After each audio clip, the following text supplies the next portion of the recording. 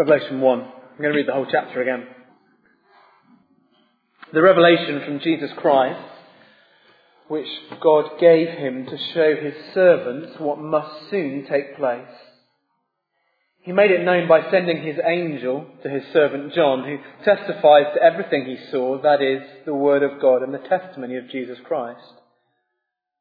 Blessed is the one who reads aloud the words of this prophecy, and blessed are those who hear it and take to heart what is written in it, because the time is near. John, to the 7 churches in the province of Asia. Grace and peace to you from him who is, and who was, and who is to come, and from the 7 spirits before his throne, and from Jesus Christ, who is the faithful witness, the firstborn from the dead, and the ruler of the kings of the earth. To him who loves us, and has freed us from our sins by his blood, and has made us to be a kingdom and priests to serve his God and Father, to him be glory and power for ever and ever. Amen. Look, he is coming with the clouds, and every eye will see him, even those who pierced him, and all peoples on earth will mourn because of him. So shall it be. Amen. I am the Alpha and the Omega, says the Lord God, who is and who was and who is to come, the Almighty.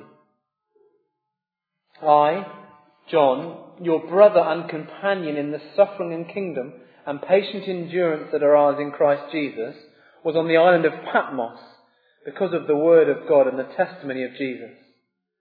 On the Lord's day I was in the Spirit, and I heard behind me a loud voice like a trumpet, which said, "Write on a scroll what you see and send it to the 7 churches, to Ephesus, Smyrna, Pergamon, Thyatira, Sardis, Philadelphia, and Laodicea." I turned round to see the voice that was speaking to me, and when I turned I saw 7 golden lampstands, and among the lampstands was someone like a son of man, dressed in a robe reaching down to his feet and with a golden sash round his chest. The hair on his head was white like wool, as white as snow, and his eyes were like blazing fire. His feet were like bronze glowing in a furnace, and his voice was like the sound of rushing waters.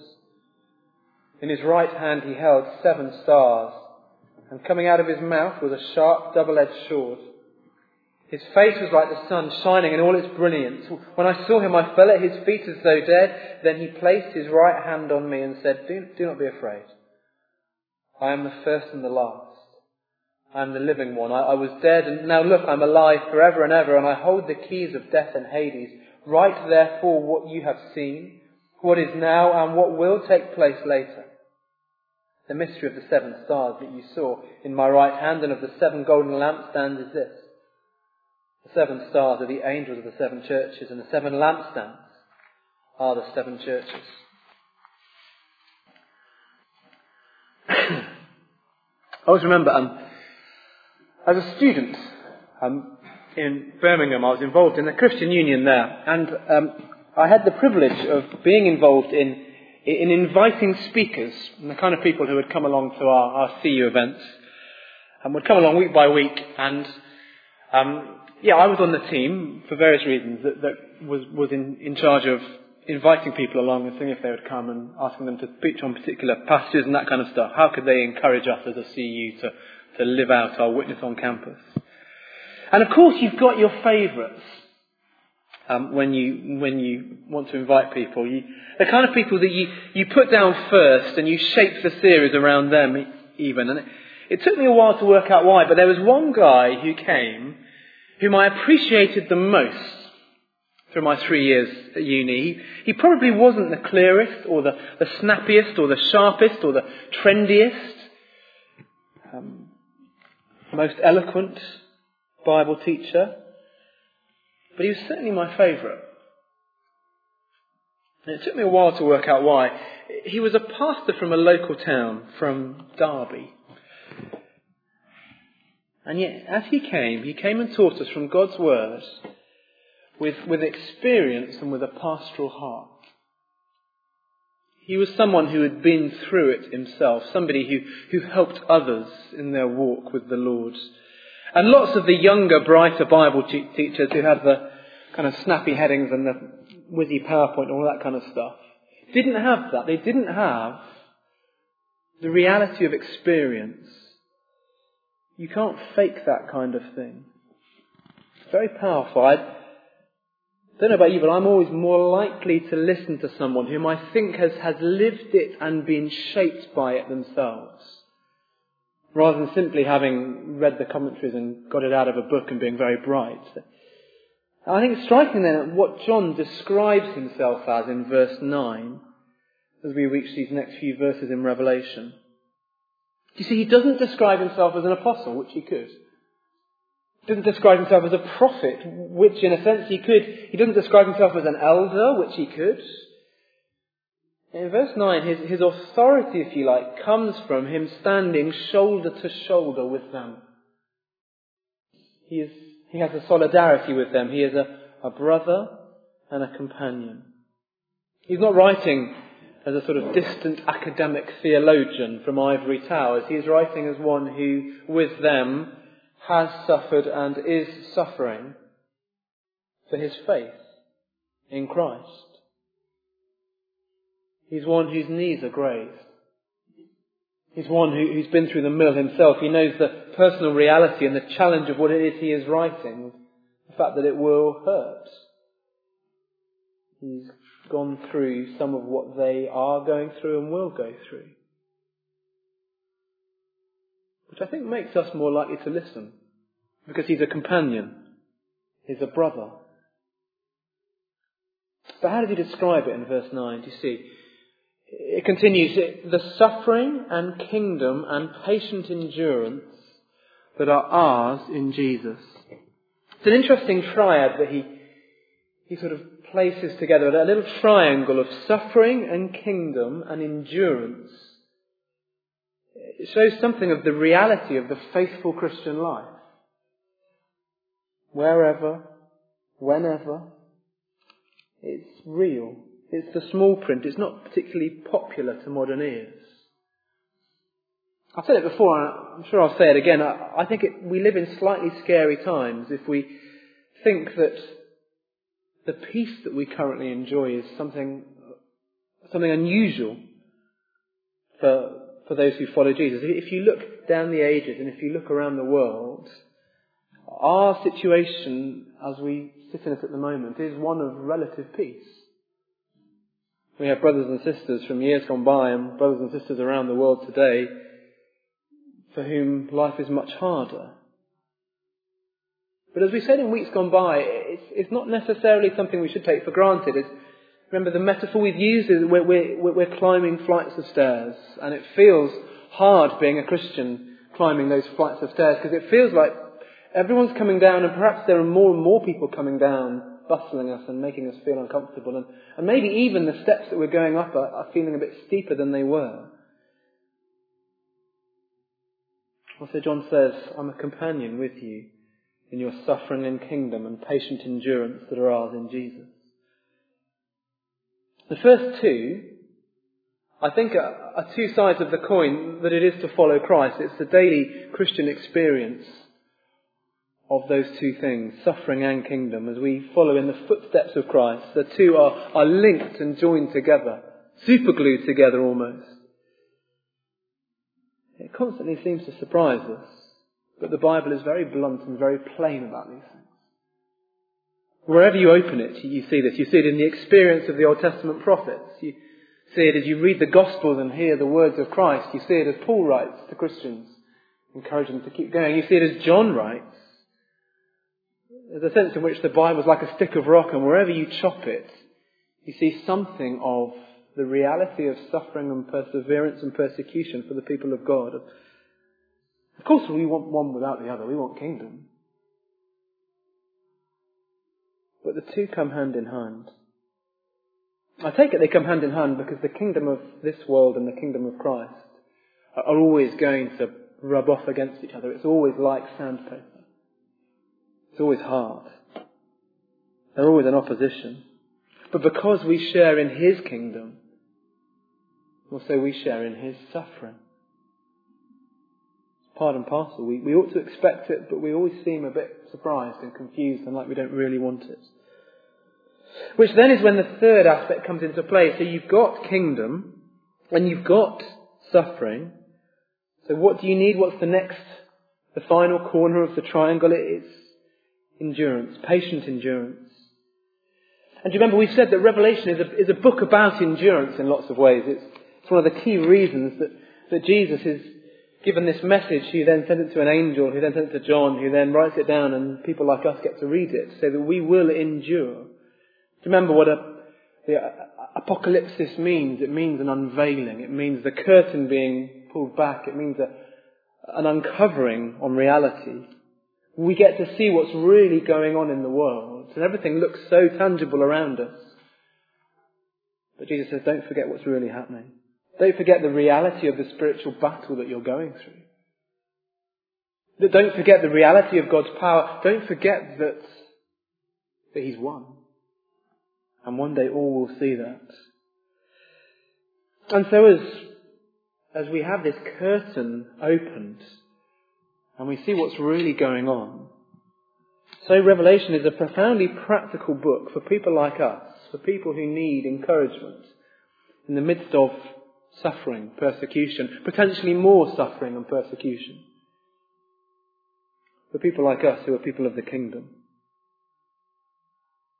Just a couple of examples from Revelation itself as to how this works out. If you're the sort of note-taking type, then here's a couple of verses for you perhaps to write down or to look up later. Let me read them for us. So Revelation 13:10. If anyone is to go into captivity they will go. If anyone is killed with the sword they will be killed. This calls for patient endurance and faithfulness on the part of God's people. Revelation 14:12. Again, there's more suffering going on. This calls for patient endurance on the part of the people of God who keep His commands and remain faithful to Jesus. You see, because we are part of His kingdom, so we will suffer, and therefore we're to be those who patiently endure. It's hard to patiently endure, isn't it? It's hard to keep going. And so Jesus says, look through the curtain and see the reality of what's happening, and what has happened and what will happen. Verse 9, I, John, your brother and companion, in the suffering and kingdom and patient endurance that are ours in Jesus. I guess my question then for us this evening, it's not a particularly nice question, the kind of question we like to duck. But is this idea of suffering and patient endurance built into, for us, what it means to follow Christ? Is that part of our daily understanding of what it means to live for Him? Are we doing that? Are we prepared to do that? Why not? There's something very human about wanting to avoid hardship and difficulty. And don't get me wrong, those are good things to avoid. We have pain receptors to help us know we should take our hands out of the fire. Those are good things to do. But in wanting to avoid hardship and difficulty as well, that can be a really bad thing for us. Because it can mean, if I'm honest, it can mean I'm a coward. And I duck it. And there's an opportunity, or there's a situation where I need to stand, and it's so easy to be quiet. Or so easy just to kind of move out the way slightly. But John's very clear. He is a brother and companion in the suffering, in kingdom, and patient endurance that are ours in Jesus. You see, it's striking. John doesn't tell them what's coming so they can avoid it. He doesn't tell them what's coming so they can run from the hardships, but rather it's to warn them that it's coming, and so they know that it's coming, so they're not surprised by it, and then to give them the perspective and the truth that they need to keep going through it, to make sense of it. Kingdom, suffering, patient endurance. I'm aware that a number of you, a few of you, are from Oxford University, and you've got a week coming up of events. I'm just struck that these three words are really helpful words for all of us, but perhaps particularly in a sort of intense week or two of events and outreach and looking outwards. Because it can be really easy to suddenly get really busy during these weeks, such that we kind of avoid the opportunity to take friends or to go along to stuff ourselves. I found that as a student. suddenly I had an awful lot of deadlines that all kind of piled up on the wrong week when I couldn't really go to as much as I wanted to. Just a coward, really. But these 3 words are really helpful because it's part and parcel of the normal Christian life. It's suffering and it's kingdom and it's patient endurance, and it means sticking the neck out and saying, fancy going along? Or chatting to people? Or getting into that conversation that you think, I'm not quite sure what I'm going to say. Well, go for it anyway. Trust Him to use you. Suffering, kingdom, patient endurance. John's suffering is very real and is tangible. We've said it before, but it's clear there in verse 9. He is on the island of Patmos. And if you look at the island of Patmos, it's a beautiful island now. They're beautiful blue skies and blue seas, depending on when you take the photo. And there are beautiful kind of white villas halfway down the island, but at the top of the island itself you can see a castle, a prison. And it was a place where the Romans would keep people who were considered to be difficult and dangerous, where they would be removed from kind of civilization. It was the ancient Alcatraz, Guantanamo Bay. And John is there, shoulder to shoulder, as a companion and a brother. Why? Do you see it in verse 9? Because of the Word of God and the testimony of Jesus. John's not there because he's a criminal in some way, except in that speaking the Word of God and the testimony of Jesus may put him in that category.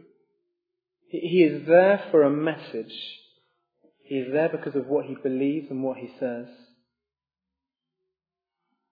I know I've spoken about it a lot over the last few months, but a trip to America I had opened my eyes to the reality of suffering, because I was there with a number of brothers and sisters gathered from all over the world and from all kinds of places, including people who had had to be removed from their context, incarcerated because of their faith, because of their vocal faith, because of the Word of God and the testimony of Jesus.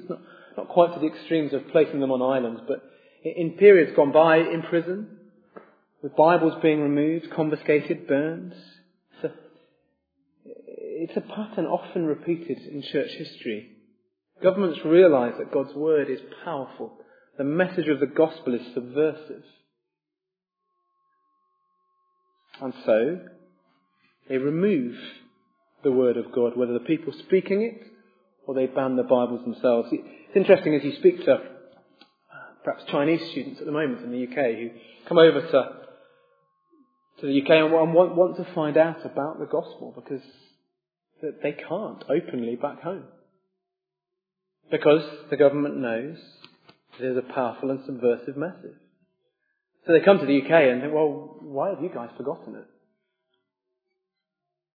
It's a pattern often repeated in church history that the Word of God is removed from a situation by a government or an authority, and yet what comes next is unique.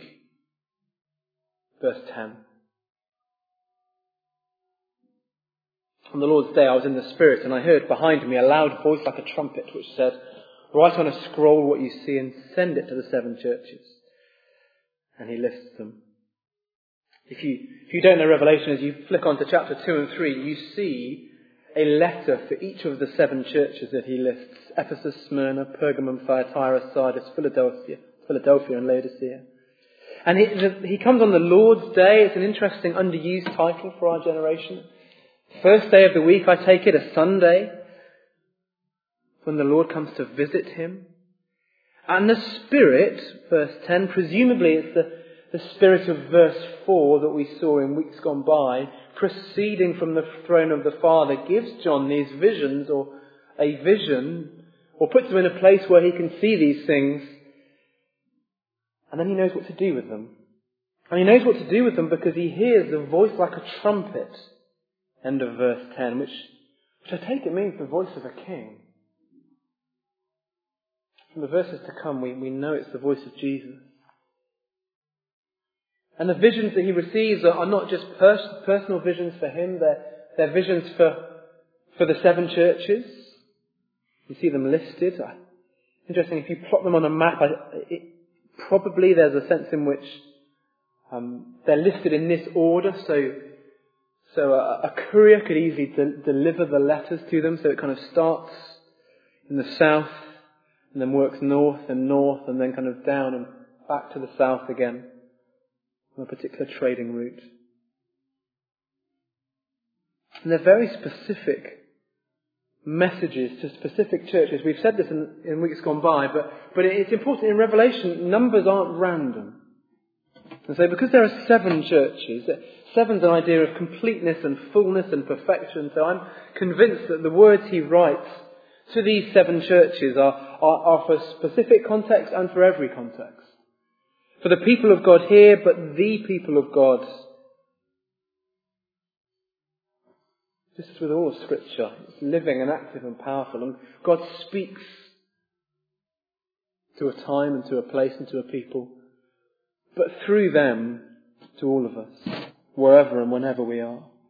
And so John hears this voice like a trumpet, and he turns to see who's speaking. Verse 12. I turned round to see the voice that was speaking to me, and when I turned, I saw 7 golden lampstands, and among the lampstands was someone like a son of man, dressed in a robe reaching down to his feet and with a golden sash around his chest. So what does he see as he turns? He turns around to see the voice, but then he sees 7 golden lampstands. And I guess our question is, at least my question was, what's a lampstand? It's the kind of word that I read a lot in Revelation, and I never really thought about it before. We can't explicitly be sure about this, but lampstands first appear in the Bible in Exodus 25 as part of the tabernacle complex. That they're what's sometimes called menorahs. So I wonder whether it's a similar thing to a menorah, where you've got like a candlestick, symmetrical but with 7 candles coming off. God gives very detailed instructions about these golden lampstands placed in the tabernacle. They were to never go out, always to give light, night and day, giving forth light and heat. A clear, visible picture of the presence of the Lord, His blessing among His people. So I wonder whether lampstand is a loaded word. It's not just a light, but actually we're meant to think tabernacle. We're meant to think light going on day and night. God's blessing His people. And the key comes a bit later in the passage as well, in verse 20, which is part of the reason I read the whole chapter again this time. Because we see what the 7 golden lampstands are in verse 20. The mystery of the 7 stars that you saw in my right hand and of the 7 golden lampstands is this. The 7 stars are the angels of the 7 churches, and the 7 lampstands are the 7 churches.